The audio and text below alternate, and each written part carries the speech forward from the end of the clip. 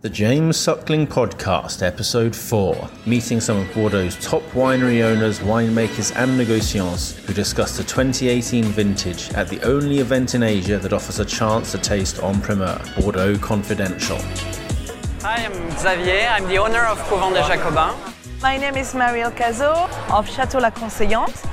I'm Philippe Dambrine, General Manager Winemaker at Château Cantemerle and Château Au Corbin. I'm Caroline DeCoster, the daughter-in-law of the owners of Flore Cardinal. Pierre, Château Croix-de-l'Abri, owner and winemaker. I'm Adrien from Domaine de Chevalier. My name is Jean-Paul Bignon. My family is the owner of Château Talbot. My name is Emmanuel Cruz. I am co-owner of Château d'Isson. I'm Frédéric Fay. Figeac is a unique estate in Saint-Émilion. I'm the winemaker and general manager of the estate. My name is Guillaume Poutier. I'm a general manager of Les Carmes-Montbriand.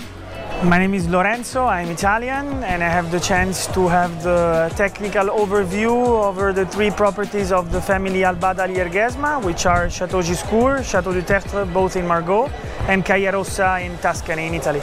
I'm Maëlys Marsona. I work at Claude-Sart. Claude-Sart belongs to my family since 1923. I'm the winemaker. I am Philippe Casteja. I am the owner and the winemaker at Château Bataillé, Château Lynch-Moussas, Château Trotevieille, that are all three here for tasting on the 2018, which is a phenomenal vintage. Here in China, both Hong Kong and mainland China, Bordeaux is still king, and it's so popular with consumers and trade alike. So 2018 vintage was actually a big surprise for me. I spent 2 weeks in Bordeaux. I tasted 1,500 wines on my own, and I visited about 70 chateaux, talked to well over 100 producers, and I was impressed by how the tannins were ripe and it was still fresh at the same time. So it's really an excellent vintage, and now we're tasting it here, barrel samples in Hong Kong. This doesn't happen anywhere else in the world. They're flown from Bordeaux a week ago, and the wines are tasting beautifully. You can see the ripe tannins, lots of structure, lots of fruit, and people are really enjoying the tasting. So I'm really psyched.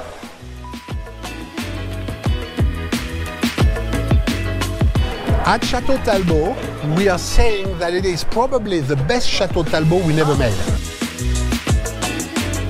18 for me is maybe the more complex and the more powerful vintage. For Conseillante, we had the time to pick, we had a good maturity everywhere, and we managed to keep the freshness, the purity of the fruit. It's a really good wine made with a long finish, depth and potential of aging, which is amazing. Amazing precision, fruit and spice. So I hope a lot of people will like it. Cheers!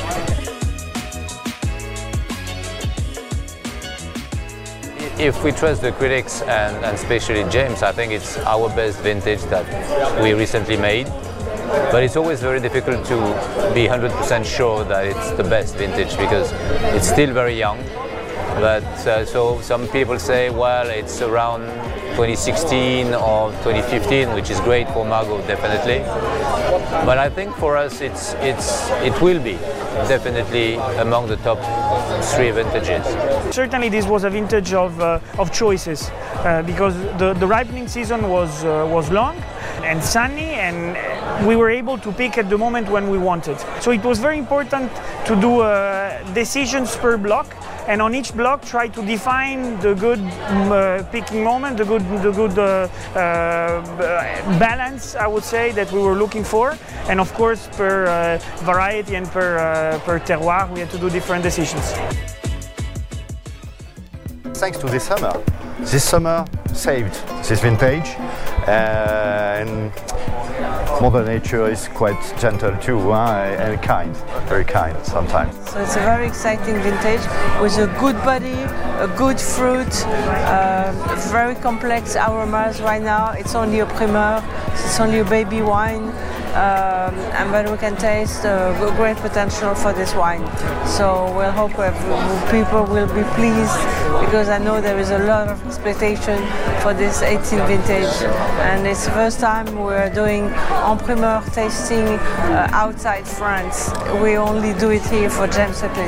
Today we are in Hong Kong celebrating the 2018 vintage, very exceptional vintage. We are very proud of that vintage. To my father, it's definitely the best one he has ever done. The best one was 2010, now is 18, because we had some alcoholic level, and especially some Merlot, going up to 14.5.